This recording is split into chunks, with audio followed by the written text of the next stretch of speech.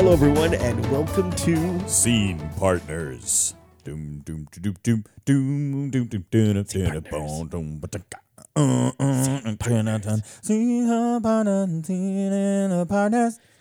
Partners. I like that you found something that you liked and you stuck with it the whole time. That's good. That was like even better than a yes and moment. That was like a yes, I'll continue. I was going to follow your lead. That's always good. Hey, how are you doing? I'm doing well. Oh my gosh. When this airs, we'll have already come back from vacation. Yeah, you almost lied. You almost lied to the people. did. You were like, "Oh, I had a great vacation.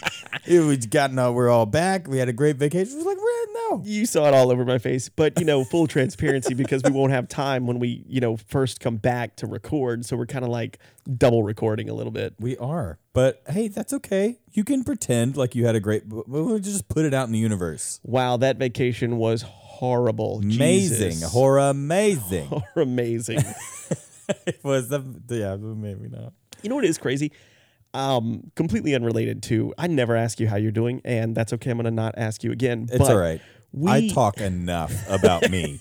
People know how I'm doing based off of the last 5 minutes of 10 to 5. It's really the last 10 to 5 of every episode wherever I'm like, this is what I've been thinking about this entire time. Is my soapbox. I just feel like if you've stuck with the episode that long, then you deserve a little prize. Then you've got gossip. to in some way be on our team. Yes. So it's okay that you hear me say these things. We're now the anti-heroes, the Walter Whites of the podcast by that time.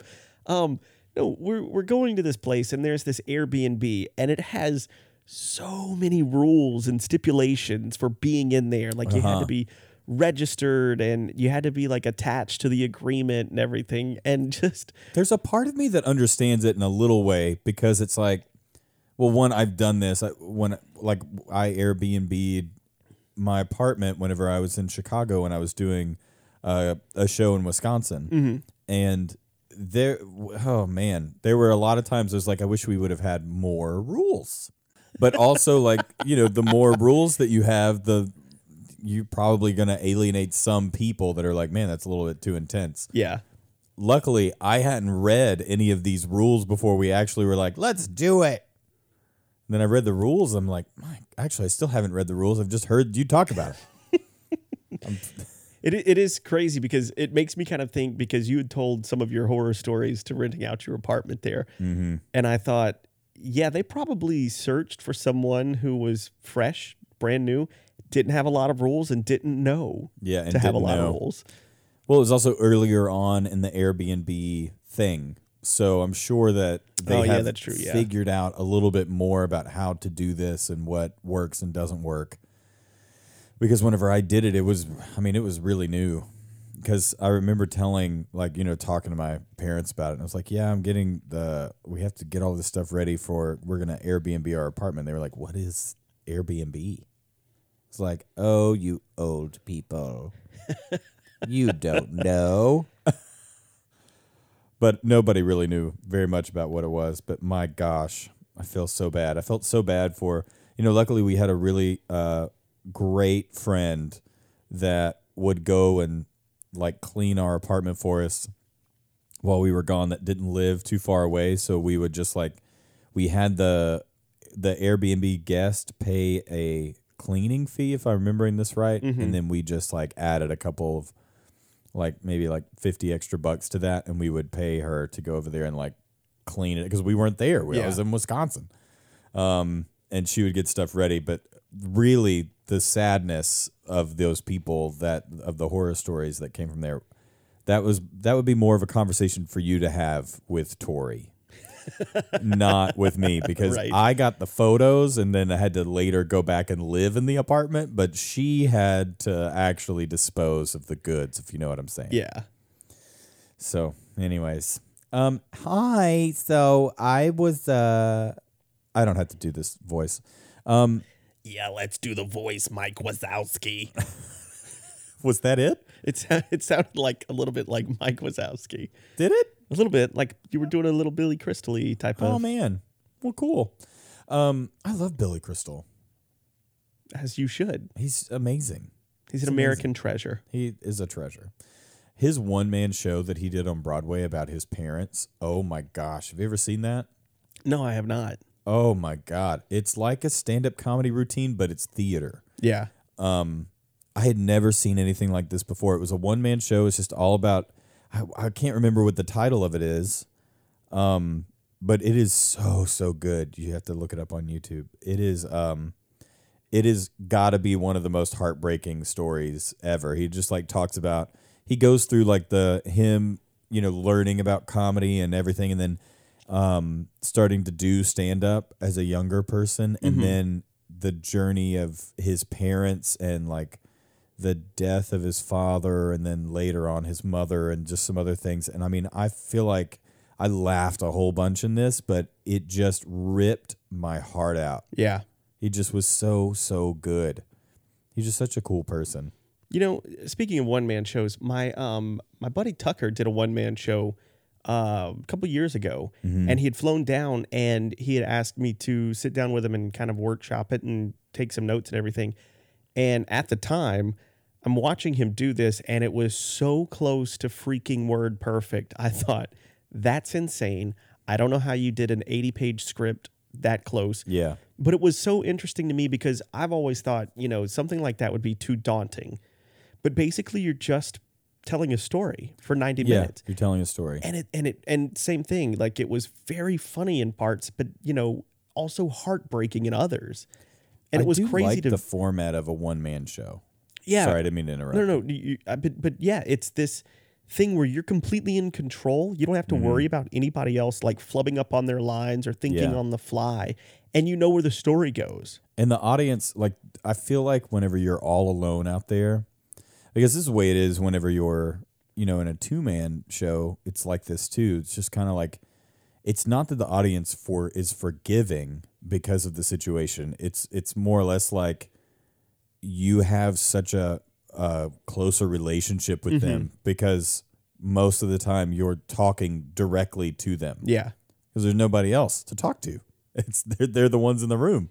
And so I feel like you get this really cool, intimate relationship with your audience that you don't normally get when there's so much going on. Yeah. So I do like that. And I also feel like I think the audience gets a little bit more out of it because they have to listen. I mean, there's one focal point. And so I think that's also really cool. And you're not having to buy into other energy. Like even with, when we did Tuna, you're not buying into other energies that are like these third forces coming in to disrupt in some way. And I think in that way, it's also the audience is on your side too, when they recognize the sort of tricks that you're trying to pull off.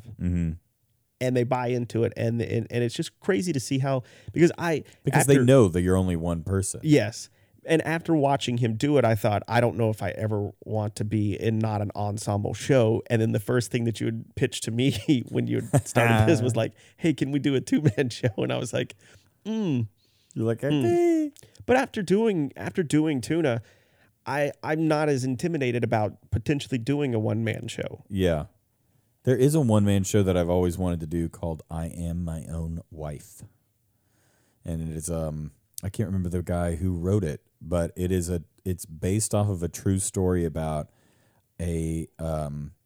about someone in Berlin, and they play like this one person. Actually, it's a little different than like what Billy Crystal's show was, and I'm not really sure what Tucker's was, but where the performer plays a whole bunch of different characters.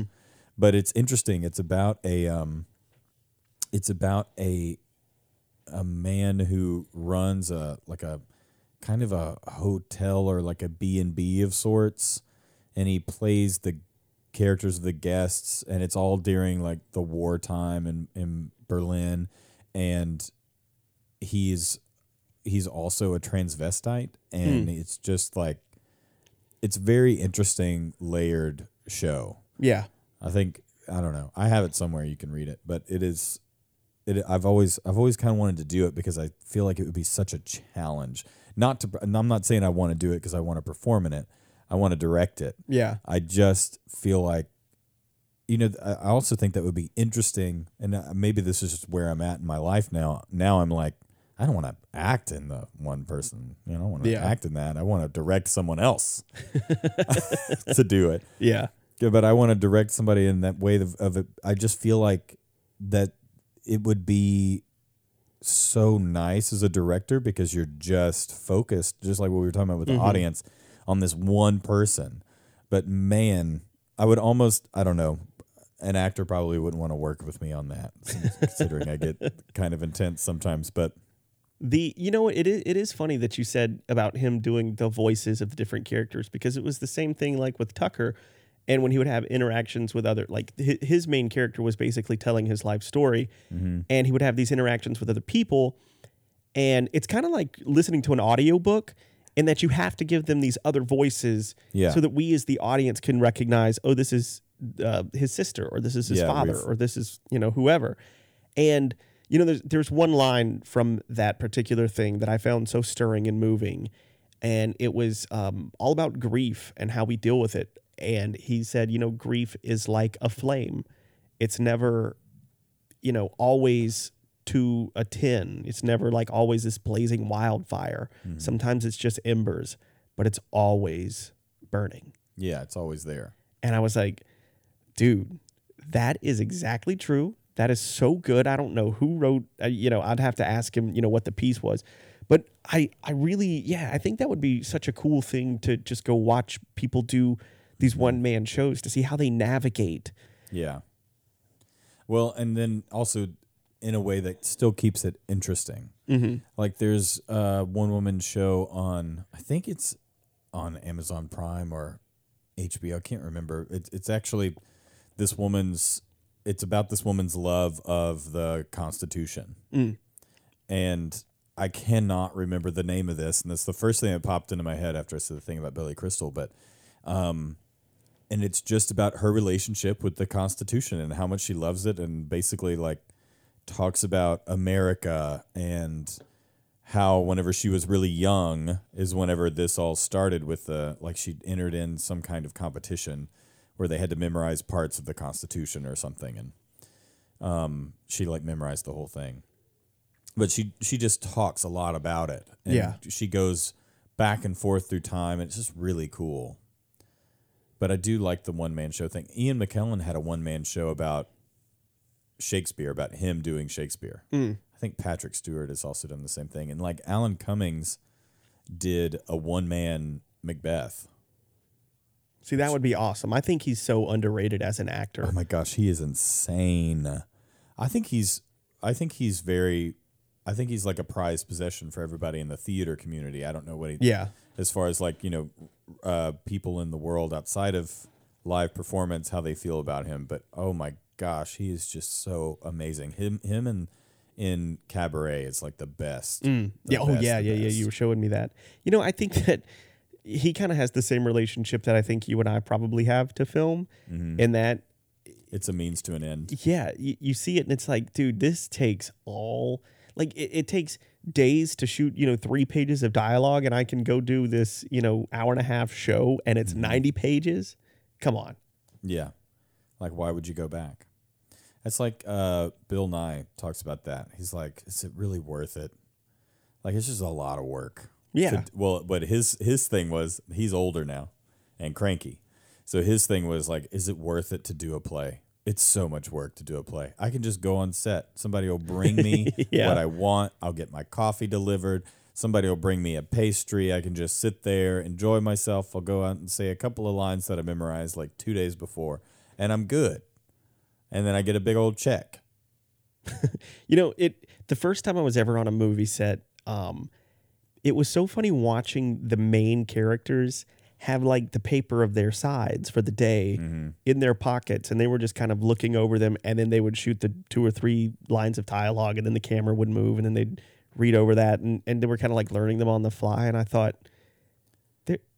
every other supporting role and like extra or anybody that was beneath that was so memorized for what they had to Yes. do, like compulsively so. Like, Yeah, no terrifying. one else had their sides. No one else had paper. They were prepared. They knew all of their choices. They knew exactly what faces they were going to make for the camera. It was just so strange to me. It's like, when did the people that are getting paid the most to be here start doing the least amount of work? Yes. I don't know. We've had that conversation before about, like actually putting in the work and being a lazy performer. I don't understand the laziness of it. Yeah. Having film actors always talk about, man, I had 3 pages of dialogue for this audition. Yeah. Did you? Really? Okay. You'll be all right. I don't know. And you know what? I think it's also one of the reasons why I didn't necessarily like film is that also I never really with the exception of like one time enjoyed the cast and the crew. It was Yes. just not like a place that it just all seemed, I don't know, it just did not seem like a very happy place to be. It was kind of like everybody was at each other's throats the whole time in a sense of like, I'm more important than you. No, the lighting is more important than you. No, Yeah. the cinematographer is more important than you. Well, I'm the most important. No, you're not. You're just an actor. Like the whole time, I was like, this is ridiculous. Like everybody's vying for their like 100% control, I guess. I don't know. Yeah. No, watching the boom mic operators talk about like how badly everything is going all the time is so funny. They'll pull down the boom mic and they're like, this is going so badly. We need to go ahead and just move on. Let's we got this. Yeah. But that I was listening to this podcast with Quentin Tarantino because he's got that new book about Once Upon a Time in Hollywood coming out, and he was talking about how He's like got a book that's the same title as the movie? yeah, he made a novelization of his film. Oh, I didn't know that. Yeah. And he was talking about one of the things that he likes to do is he tries to make his sets so much different from everybody else's. He's like, I want people to walk off my set and to hate their next job.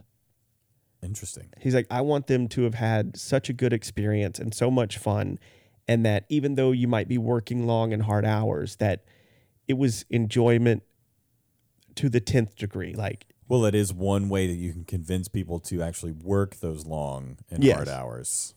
because by well, making you're it also fun. working on a Tarantino film, so you know it's Yeah. going to be something that's kind of like this crazy, big, high concept, art housey type of Like thing. weird situation. Yeah, here's $100,000 film that looks like it was shot for $2 million. Yeah. And a lot of fake blood. I think that's where most of his budget goes. I I said do- 100,000. I'm at 100 million. Yeah. I do think having a good environment is worth everything. Mm-hmm. It's like David, who I talk about a bunch, he would always have food at every single rehearsal. And it was a big thing. Like he always wanted snacks.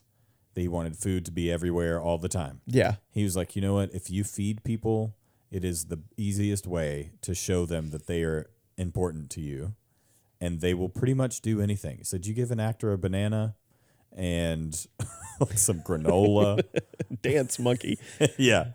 I shouldn't have said banana, like right off the bat. I was just totally setting myself up for this awfulness. Not banana. You just give somebody like a snack or like a little bit of food that doesn't cost a whole bunch of money, but it just like is just putting forth just a little bit more effort. Yeah. People see that and then they're immediately like, oh, this is, you know what? I'm doing fine. Yeah. I'm fine. Also just like, a little snack never hurt anybody. Exactly. And well, that's kind of the thing. You want people to know that their time is appreciated. Mm-hmm. And especially in a community. I mean, like, and that might be a little different if you're getting paid, then okay, then you have to put in the work. But in the community setting, to show people that, oh, you put in the effort, you put in the time, and you're here at the rehearsals. Yeah. I want to show that I appreciate that you came out and showed up to be a part of this show, to tell this story with us. Which is why I have that bowl of cocaine Oh, yes. at every rehearsal. Yep. Got nowhere to go. You didn't have anywhere to go for that. You're like, if I play into this joke, then some people are going to think it's real. No. I think As if you we were couldn't making afford a enough bowl of money. cocaine. That's what I was saying. Like, As if we were making enough money. They're like, man, they're doing really good. He talks about doing children's shows all the time. He's giving those children's cocaine. This is just crushed up Smarties, kid. That's fine. You're doing great. Who was it that was Audra McDonald in Porgy and Bess when she was doing the world tour of this show? Her character in Porgy and Bess has to do like a line of coke, and she was doing sugar, and because she also is like this crazy singer, but so she was having to like do this fake line of coke on stage, and then I feel like the sugar was too harsh, so then they started doing Smarties. Mm-hmm. They were like crushing up Smarties, but then she was getting like these crazy sugar rushes. Yeah. She was like, we got to find something else. I can't, but now I'm telling the story. I can't remember what they settled on for her because she was just like doing so many of these shows. She was just constantly snorting Smarties all the time. Also, you have to make sure they're fully crushed up. You can get the chunks in there. It's like awful. You know that had to have happened to her a couple times. Oh, yeah. I'm sure she also like blew her nose and it was like the colors of the rainbow. Pastel colors. I wonder if, I know this is complete tangent, but I wonder if like people that worked with Charlie Sheen, if they ever thought about giving him fake cocaine to have the placebo effect. He would probably know immediately. Yes. He would have known immediately. I mean, I'm assuming that he's still around. He is alive. He's just like got all the diseases and all the drugs, right? Yes. I mean, that's wild. Like when he fell off the bandwagon, he fell pretty hard. But it was one of the best marketing things that the show he was on at the time had. Can you fall off the bandwagon? Or do you just fall off the because he was sober wagon? for several years. I think you just fall off the wagon. You join the bandwagon. You jump onto the bandwagon. Look, I'm allowed to say something stupid every now and then. I'm just talking about it. I'm just saying it. I'm just throwing it out there. You know, we've talked about how we want people to talk about us whenever we're like, you know, to tell us. Yes, hold up a mirror to me. Yes, that's what I'm saying. So this is your mirror. Right. He fell off the wagon. There it is. After joining the sober bandwagon. Joining the bandwagon. That's so funny. But I do think that it's the environment that you put forth for people in any sort of work environment is massive. And I hope that whenever people do our shows that they actually enjoyed being in the rehearsal room and it's not like a stressful, terrible environment. I do wish that, you know, of course you always wish that you could do more, but that that is one of the things that I took from David was always have some sort of snack or something for people. So we have basically arrived at the point where I just did this play at the Fox, and then we're thinking about you know, Mockingbird, and then after that we have immediately another show, and then immediately another show. Yes. So I feel like within a very short amount of time, we are just just totally back to the point where we are constantly thinking about what comes next. Yeah, taking the baton and sprinting. Yes, exactly. It's like, all right, I'm making it to here, I'm making it to here, I'm making it to here. This is what's coming next and next and next. And, you know, we were talking the other day with some of our friends about some shows that we want to do and making sure that they were, you know, like, is this something that you would be interested in? Because this one particular show that I know I really want to do, I have to have these two people do it. I have to have these two people in it. And so I was trying to figure out that information, but it did just get me thinking about how it's so easy. And I find that communities do this quite often in the arts about, they talk about, like, they throw out things that they want to do, but know that they're not going to do. Yeah. In an almost effort to get someone excited, and then like maybe they'll do this other thing that we know we need them for because they think we're going to do this other thing, but we're not actually going to be able to do that thing. Yeah. It's just something that we would like to do. But it just kind of got me thinking about that. This is absolutely not really a conversation necessarily. This is just the fact of, I was thinking about that and just kind of like how crummy it is. No, you know, I really hate when people do the all talk thing. And many of my friends kind of do that when they're like, oh, I want to do this, or I want to do that, or I want to do this. and then they never end up doing any of it, and they'll get me excited about being a part of something or doing something, and then you just kind of have to like file that away under, oh, that's never going to happen. Right. And there was a small part of me that thought when you were talking about doing Tuna with me, I was like, well, there, obviously he wouldn't do a 2-man show to start off his whole like play on career there. What do you mean, obviously? Well, I just assumed that you would want to do something that had more people in it to get everyone kind of excited and to bring things in. But I was also like really honored that you ended up deciding to do that. So in that regard, I think you are the outlier to many of my friends that talk about getting excited and doing things. And just like with me and Christian, writing plays together. Yeah. I like being called the outlier. Maybe that'll be my Showtime show? Yeah. The Outlier? The Outlier. Instead of Outlander. It's just me doing things on the outskirts of other people that are also doing things, but doing it a little different. Cody uses a push mower to mow his lawn. Man, I have done that once. Oh, it was terrible. Yeah. I mean, I've done that a bunch of times. I just did that once where we live now, and we have a lot of property, and I just remember seeing the people, our neighbors, pulling out lawn chairs just to watch me, being like, what is this dude doing? It's like, I have no choice. My lawnmower's broken. No, I need to go ahead and watch this. He's going to die of a heat stroke out here. If he goes down, I want to see it. They're over there making bets.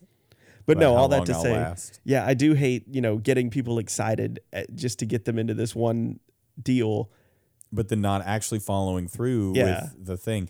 And that's why, like, I think it's so easy in a sense in theater to talk about the things you want to do.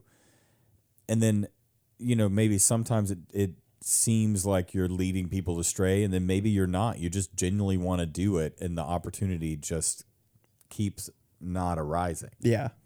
I mean, I'm sure that's the way people felt like for the last year while I kept emailing and being like, we still really want to do Mockingbird. Yes. Hold on to your horses. Here we go.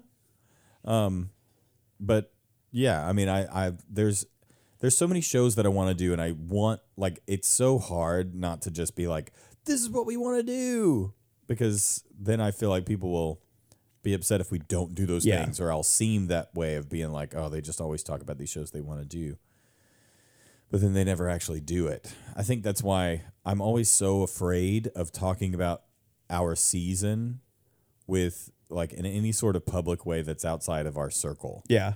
Because I'm like, oh, people are going to think that we're just talking about shows that we're not ever actually going to do. But you do always preface it with, we were thinking if you were available, we could maybe do this when talking to people. Well, yeah. I mean, if I'm looking at, I feel like whenever you're deciding a season in a smaller community, you have to look at the talent pool that is around you. And there are shoot for the stars.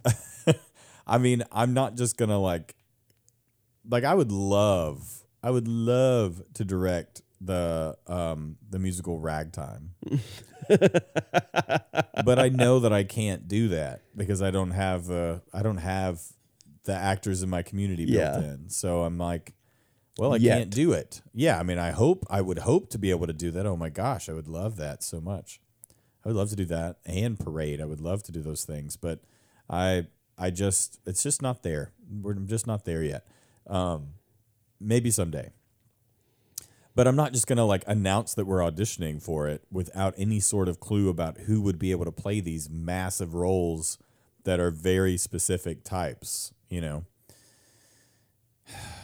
So I feel like, with this one particular show, and I asked these two people because they already can do all of the tricks that I need. And they're awesome. And they're so much fun to work with, which is a whole other thing. I'm like, in a community theater setting, I would be, I would think more about, if members of the community are coming in, then I need to cast members of the community. I'm not going to try to pre-cast anything.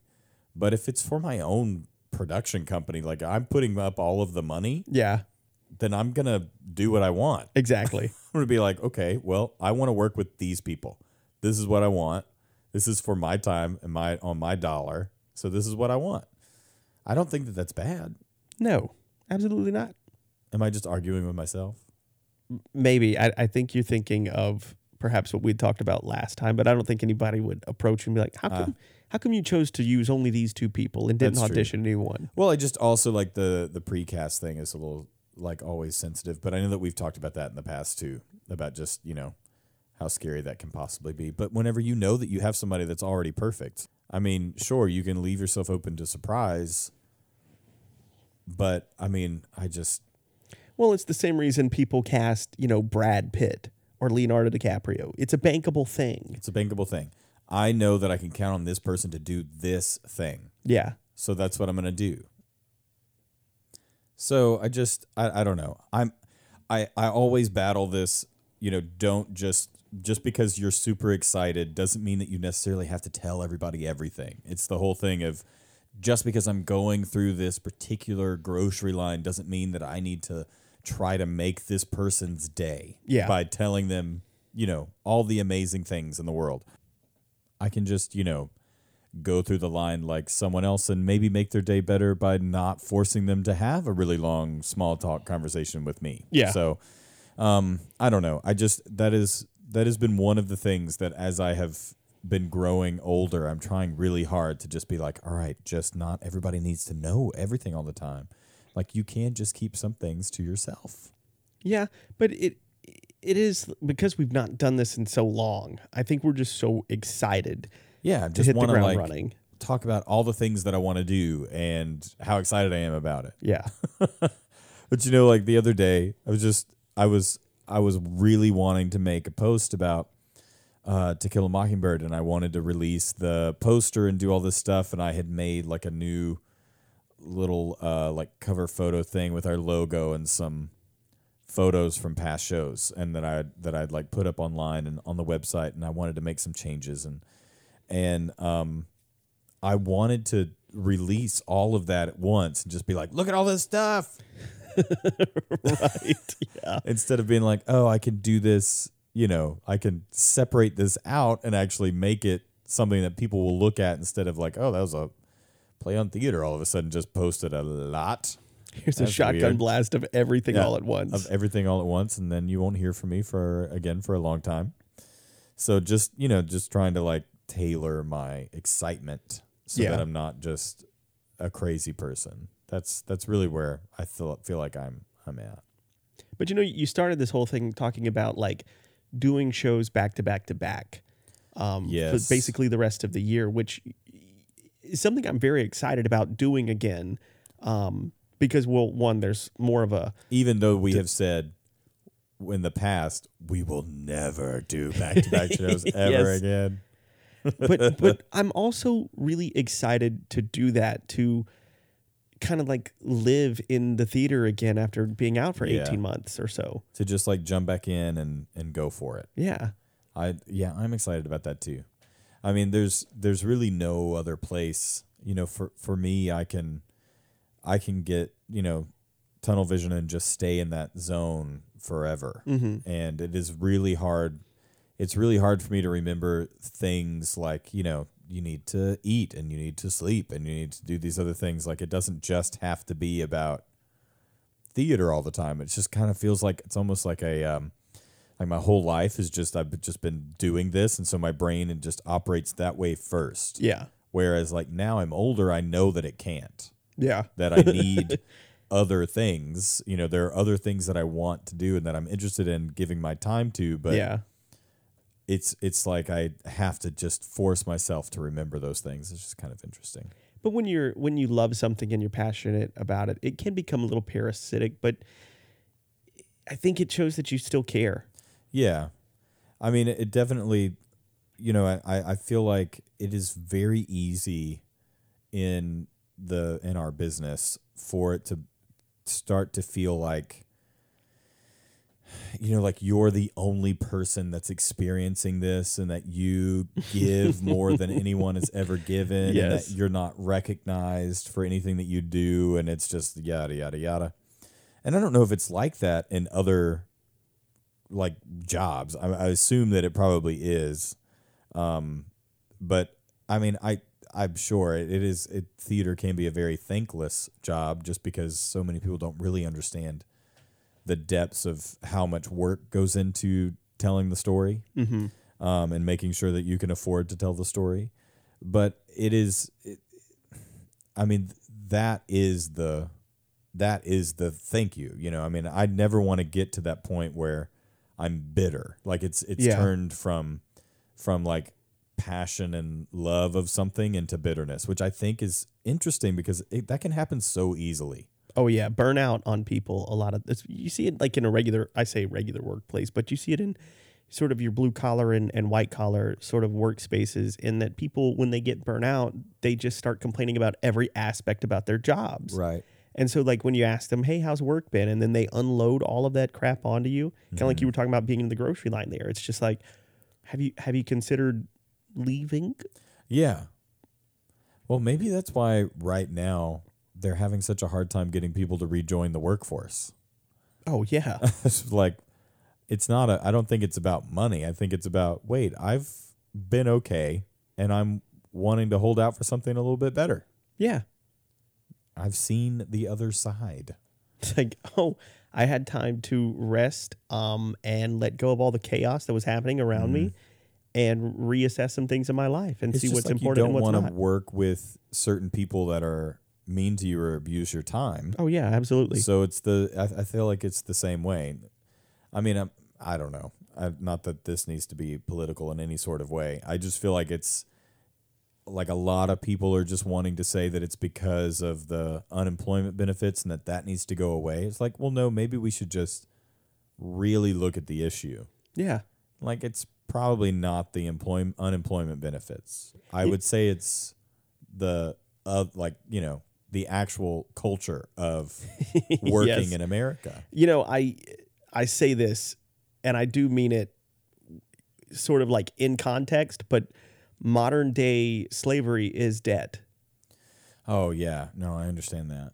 In the sense of, well, I have to pay these bills because I need a car to go to work, to also pay this house note, to also keep the lights and the water on and all the utilities and everything. And so in my just the way that I kind of frame it, it's like, oh, well, if I could get out of debt, I could have this freedom. Mm-hmm. But then I know when I get out of debt, it's going to be this, I want this other thing too. And then we're getting more debt. So what is that like to think when I get out of debt? What is that like? I don't know, actually. I don't know what that is. That's crazy. I know that I have a timeline to get out from underneath certain bills, but yeah, that's good for you. Yep. So responsible. So we were talking a little bit earlier, and since we just kind of like, it's going to be impossible for us not to, so I guess I should have framed this from the beginning. It's going to be really hard for me not to talk about things that are going on with To Kill a Mockingbird. Yes. So I'll probably just start calling it Mockingbird or the show, because that's what we're doing right now. Yeah. And you and I were talking a little bit earlier, and I know for me, we've had a whole episode, I believe, but who really knows, on music before, and like the composing and the composition of song, like in plays. And I was working outside the other day, and I was listening to some music, and it just like brought me to this part in the play that I just could see it so clearly through song. And it just, I always find it so interesting that a song can give off the absolute perfect energy for what you're looking for. Yeah. And but what I also think is interesting in To Kill a Mockingbird, there's this scene that for some reason I just like, there's a whole play, but every single time that we talk about it, and even when we were talking about restaging it, every time I was thinking about restaging it and the way the set was going to be, I was thinking about it in the way of, well, how is this one moment going to look? Yeah, you've been sort of dwelling on this one moment quite a bit. From the beginning. Yeah. Like and I think it's because when I read the show, the like most intense moment, I mean, of course it's not the most intense moment, but it is an intense moment, and I was kind of thinking about the reasons why. It's when Tom Robinson is in the jailhouse overnight, and Bob Ewell gets a bunch of, like, basically a mob together, and they're going to have some, I don't know what you would even call it, like mob justice, I guess. Yeah. And Atticus goes and he puts a chair down in front of the sheriff's office, and he's sitting there and he's waiting for them, and he's going to keep them from taking Tom Robinson out so that he can actually get a trial. Mm-hmm. And I think, and then of course Scout comes in, and she actually is the one that saves the day in a sense by showing these people their humanity when she actually starts pulling people out of the crowd and talking about who they are, saying their names, and like their relationships in a sense. And I find that so interesting. I think because we have seen so much of this type of behavior lately, where there is a group of people that were not necessarily raised to behave this way. Yes. And that if you were to talk to them in a normal day, that they would not behave this way. But it's like they get, like, I don't know, like just kind of like drunk in a way. They forget who they are. And they just kind of fade into this darkness. And I think that's one thing that is interesting to me, because I find this direct parallel of being able to be like, yeah, I can see this going on in our country right now, where people are just literally jumping on to the bandwagon. Yes. And maybe they need to think about what they're actually doing and what it means a little bit more. And also just the terror of that situation. I think it's the one time in the show that the town is really being confronted with the issue. You know, in the court scene, they're talking all around the issue in a sense. Like, it's very formal. Yeah. And this is just something very different. And it's them actually showing their true colors in a way. Mm-hmm. And you've got Atticus at the center, and he still, like, he shows up. This is what it is. Okay. I'm getting there. I promise. I'm getting there. So Atticus leaves the house. He doesn't tell anybody what he's doing. Hecate just shows up, tells him this is going on. He leaves. He puts his chair out. He doesn't tell anybody the stuff that he's getting from the house, like why he's getting the light bulb or any of those other things. He gets the chair. He puts it out in front of the sheriff's office, and he's guarding the entrance, and refused to tell his kids what's going on. So Dill, Scout, and Jim all run, and they're going to basically watch what's happening. And so it's almost like he's trying to keep his children innocent in a sense. And then people show up, and Atticus is losing. Like, the mob is going to take Tom. Yeah. And they're going to, and probably most likely hurt Atticus in the middle of it. And the person that actually saves the day is Scout. And so I think it's interesting because in the end, Atticus doesn't save the day either. Yeah. You know, it's like he is doing the right things, but he's not necessarily doing, like, he should have told the kids, but if he would have told the kids, they wouldn't have came. Yeah. I kind of want to double back real quick because you were talking about kind of a lot of things. Yeah, I'm sorry. To the mob mentality thing, and I kind of want to comment on that. I think it's kind of what you were talking about a little earlier about getting people excited about things. Yeah. And so when you start talking sort of emphatically or passionately, or, you know, however Bob Ewell might have been talking to these people, right? That these people who know better and have better sense to do these things suddenly lose all of their inner sense, if you will. Yeah, it's like that you can make somebody take bits and pieces of a situation and make that make sense to them in a way that they're like, oh yeah, I agree with this. Yeah. That totally makes sense. We're like, no, you have to look at the whole picture, not just a piece of it. You got to look at the whole thing. Exactly. And you also have to check it. Who's telling you this stuff? Exactly. Bob Ewell from who, you know, spoiler alert, the entire, you know, town basically turns on him at the end. Well, for what he did and what he said. Are against him from the beginning Exactly. also because they know who he is. You know, they talk about in the beginning the last names of people in town, and then especially they talk about this more in the novel, like whenever Scout is in school and Miss Caroline is getting upset with her because Mr. Cunningham in the front row doesn't want to take the quarter from her because he doesn't have lunch. And she just can't understand why a kid wouldn't have lunch. And she's like, well, he's a Cunningham. He's not going to take the quarter. He can't pay it back. Yes. And then Scout says, you're shaming him, and she gets upset with Scout and hits her with a ruler. But it is that thing of, well, he's a Yule. They understand. They know who he is. He's a terrible person. And they still jump on his bandwagon and run after, they join on to his cause. But I do think that, you were just talking about, you sort of going back to the end of your point there, about how, Atticus stands at the center of this and still doesn't convince the mob or the people. Yeah, he cannot convince the town. And it's such an interesting bit of foreshadowing. Oh yeah, the whole thing. I think that's why it keeps popping in my head, is that it shows you every single thing that's going to happen. Yes. And it's also Scout figuring it out, because she does the same thing in a very similar way towards the end, where she's like, oh, I don't understand why people are behaving this way, like why this is happening. It doesn't make any sense to me. And that's exactly what she's doing in front of the courthouse, where she's like, you're not bad people, and you're doing this to my father who has helped you. Like, you know who he is. It's almost like she has to wake them up. Yeah. But that's so true to the, how the entirety of the story plays out, in that everyone knows Bob and Mayella are lying. Mm-hmm.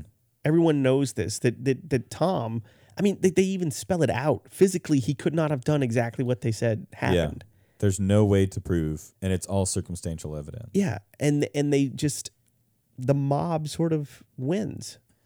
They win because society couldn't have dealt with exactly the loss of that.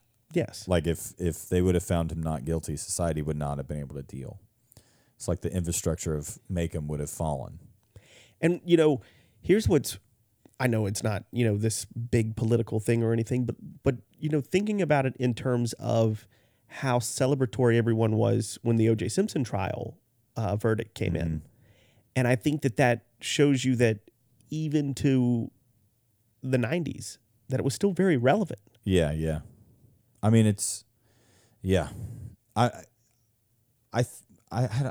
don't know. I think that all of that is why I keep jumping into that scene. Like, for some reason in my mind, it's the most important scene of the play. Well, it's the physical embodiment of everything we're about to let play out afterwards. I think it's also just such a good way to set up what is about, like, to get the audience into a headspace that shows them, like, oh my gosh, there is no way. Yeah. There's no way. Like, they're up against all of this stuff, which I think is more about what this story is. Maybe that's what it is. I'm trying to figure out what exactly is the thing in this story, the big overarching theme that I'm like, this is why we tell the story. This is what it's about. Because in the end, he doesn't win, and it's not a happy ending. Yeah. So I think that it's, Atticus says that even though you know that you're licked 1,000 times before you try, doesn't mean that you shouldn't do it. It's like something like that. It's like, you're going to lose the uphill battle, but it doesn't mean you shouldn't. Just because you know you're going to lose doesn't mean that you shouldn't try. Yeah. And I think that's what it is. I think that's what it's about. Just because we know that there are things that are broken in our society doesn't mean that we shouldn't at least try to fix it, even though if we know that we're going to lose, because sometimes that effort leads into the bigger victory later on. It's those smaller efforts, which I think we've talked about that a little bit, but I think that might be what this show is for me. Yeah. At least the effort. And I think that's why this scene is so important to me, is showing everybody in their place, and then also being able to get the audience in the same mindset as we are, to bring them, to get them onto our team, because they've seen, I mean, it is one of the most shocking things for me, in the first page of this show whenever the little kids, you see this like looks like a perfect little town. Yeah. You don't think about the fact that Calpurnia, who's a black woman, is taking care of the little white girl on stage. You just like see that and you're like, oh, look, everybody, this looks so nice. Mm-hmm. And then you have kids run past and they like scream the N-word out loud. And it just like is so jarring because it's not anything that you would expect. Yeah. But it immediately sets the tone for like, oh my God, this is where we are. Yeah. It's not as happy as it looks. And that's one of the things, we were talking about, should we possibly have this at this other theater versus this Black Box Intimate Theater? Yeah. And that's why I think I've been such a champion of the Black Box. Yeah. Despite, that's where I got a lot of my training and what I prefer. But I love that moment at the very beginning because everyone's kind of like, oh, hey, look, we're in the South. We're telling this story that we all love. But it also makes everyone perk up immediately. I think that it's easy for people to just think about the show and think, oh, this is just this great American classic novel about life in the South, and it takes place in this trial. But if you went up and actually just talked to, random people on the street and asked them about it, I bet they could tell you, like, there's a little girl, her dad's a lawyer, and there's a trial. And that's about it. Yeah. And I think that it is going to be so intense whenever people are in that room and it is a small space for them to actually remember, like, we can romanticize the past in the South and think of it as like this, like really beautiful, like simpler time. But it was really only beautiful and simple for some people. Yeah. Not for everybody, which is why another thing I think that it's so important for Calpurnia to be present in the beginning whenever that happens so that you get Scout's reaction and Calpurnia's reaction, because the audience will immediately look to Calpurnia. Yeah. To see how they're supposed to feel about that. Mm. I'm just ready to go. I'm ready to make it happen. But I am like, after hearing that one song and then figuring out how to like work that into the play, I just see that moment so clearly. Like you were talking to me last time about directing with a vision. Yeah, This right. is probably what it is. I'm like, I do think it is more like of a cinematic view of it in a sense where I have this idea of how to make all of that work. But I also enjoy, like, in that mob scene, to try to make it to where the audience feels like they are the ones that are in the mob. Yeah. I think that is really important. So that then, in a sense, while you're watching it, you almost feel shame. Yeah. Because I think that's the only way that people immediately jump on board with Tom, is to be like, oh my gosh, this town. Like, to try to get the audience to go through the journey faster than, obviously, like in a minute that took, people in the South. Well, it's still taking people in the South, years and years and years, over 50 years to get to here. But anyway, I'm excited about that, and I hope that it works because, and also all of this is in my mind, so it just might totally flop. No, I think everything that you're saying, like that you've told me on how you want it to play out, like I can picture it so clearly, and it is so powerful. Is Yeah. like not just the way I want people to feel about it, but I want them to feel uncomfortable. Mm-hmm. And I don't, I've said this before, I don't ever want, especially with this show in particular, and I think it's because we're so passionate about it, I don't want anyone to feel indifferent. Yeah, you want people to leave changed in some sort of way, at least thinking about something a little bit different. Yes. I think that it is an amazing tool. I think that this show offers an amazing opportunity for people in our community to look at things through a different lens, which is the thing that you want. The thing that you want with every show. It's just this one is super good. Kind of like what we were talking about, with last time about art stirring you and making you feel things. And if it's uncomfortable, then it's uncomfortable. Yeah. And well, it's almost like I don't mind doing a show like this last time. I actually got a little bit of hate mail not too long ago. And that could come across of making you feel like really it could destroy you, or it could make you think, yeah, you know what, I'm doing something that's obviously making people think Yes. and making people feel a certain way. Of course, you don't want people to always feel hatred towards you or annoyance, but at least you are causing a feeling, and that's kind of how I made sense of it. I was like, when we sought out to do this, I said that we want people to leave the theater different in some kind of way than whenever they came in. And if they're leaving it angry because they didn't like something that we have done or like a particular opinion that we expressed, at least they are feeling something. Yeah. And then maybe they're actually going to, like, I would hope that they would look at themselves and be like, wait, why is this actually bothering me? Right. Which they probably won't. But you would hope that they not. would be like, why does this bother me? It really shouldn't. But why does it? But yeah, on the other side of that, though, you can't let that stuff have power over you and make you like change the way that you would run your operation for the next time. No. I mean, I think that you have to look at the good and how much it outweighs the bad. I mean, you're never gonna in any type of service industry, which is really what theater is. When you're dealing with the public, you're never gonna make everybody 100% happy, which is one reason why I never go into politics. Yeah. I'm just like, I would make me so mad. Yes. I would not be able to handle it. But I mean, even still, it's just a nature of the beast. Like, people are going to be upset with you. People are going to love you. People are going to hate you. Oh, yes. You have to reconcile. Like, one of the, it is, I understand that, especially when I do comedy, that I'm not everyone's brand of comedy. And that's okay. And it took a long time for me to recognize and understand that, like, okay, you know what? The way that I do it is maybe more akin to the Jerry Lewis, Buster Keaton type of stuff that I really love and enjoy. Mm-hmm. And it's a little maybe more cartoony than it is like grounded in some ways. But it's what That doesn't mean that you couldn't do that. Yeah. It's just all about what the situation calls for. Exactly. And it's like there are subtle ways to do comedy and stuff like that. But I also idolize those people, and I would love to yeah. Not that I could. They were both deceased now, but it would like to call myself one of their peers at some point in my life would be like really cool, which would come when I'm dead. But all that to say, like, if you die penniless, exactly, then you pretty much be able to do that because all those guys died penniless and alone. Not Jerry Lewis. Well, he was close, but no, he didn't. But all that to say, like, you can't Buster let other Keaton did. Yeah, you can't let other people's opinions color how you do things, and understand that I'm not everyone's cup of tea.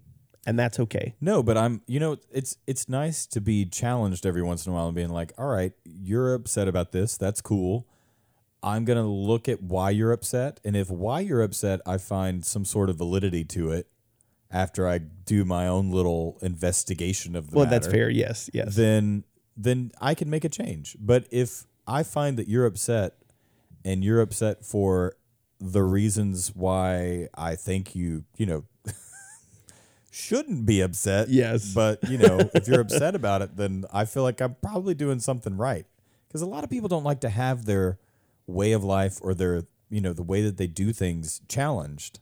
Oh, 100%. And so whenever you start to do that, it almost makes people feel like, oh, wait, so you're saying that I've been living life wrong for so long that I'm a bad person? You're not a bad person. You just need to change. If you don't change and you know the information and what you're doing is wrong, then you're a bad person. Yeah.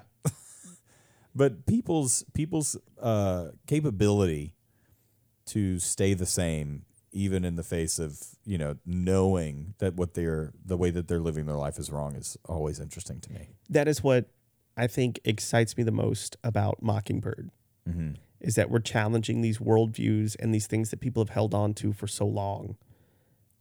And I'm just very excited to see that change happen one way or the other. Yeah. I mean, especially because I find that in the South, or where we live especially, a lot of people have a lot of silent prejudices. Yes. And that is probably another reason why this mob thing is so, I'm still talking about it. This mob thing is a little bit more like constantly on my mind about finding a way for the audience to feel like they are a part of it, because a lot of the people in the audience possibly would be. Yeah. So I'm just like, how do I make this happen, but then also show them that this type of behavior is so abhorrent and should have never happened in any world. Yeah. I don't know. I think that it is kind of interesting to say out loud, I want my audience to feel shame.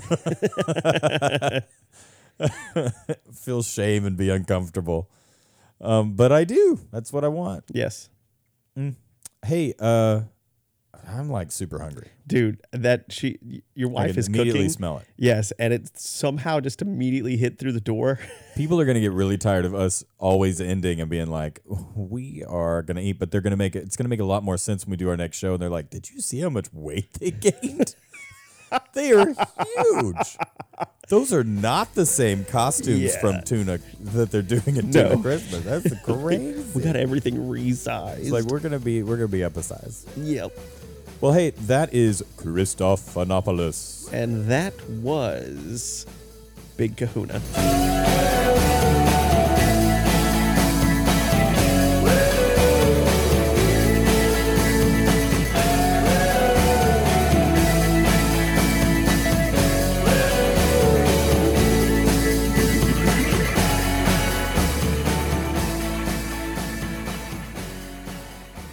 Why don't you try it one more time? It's like, what are you doing with that microphone?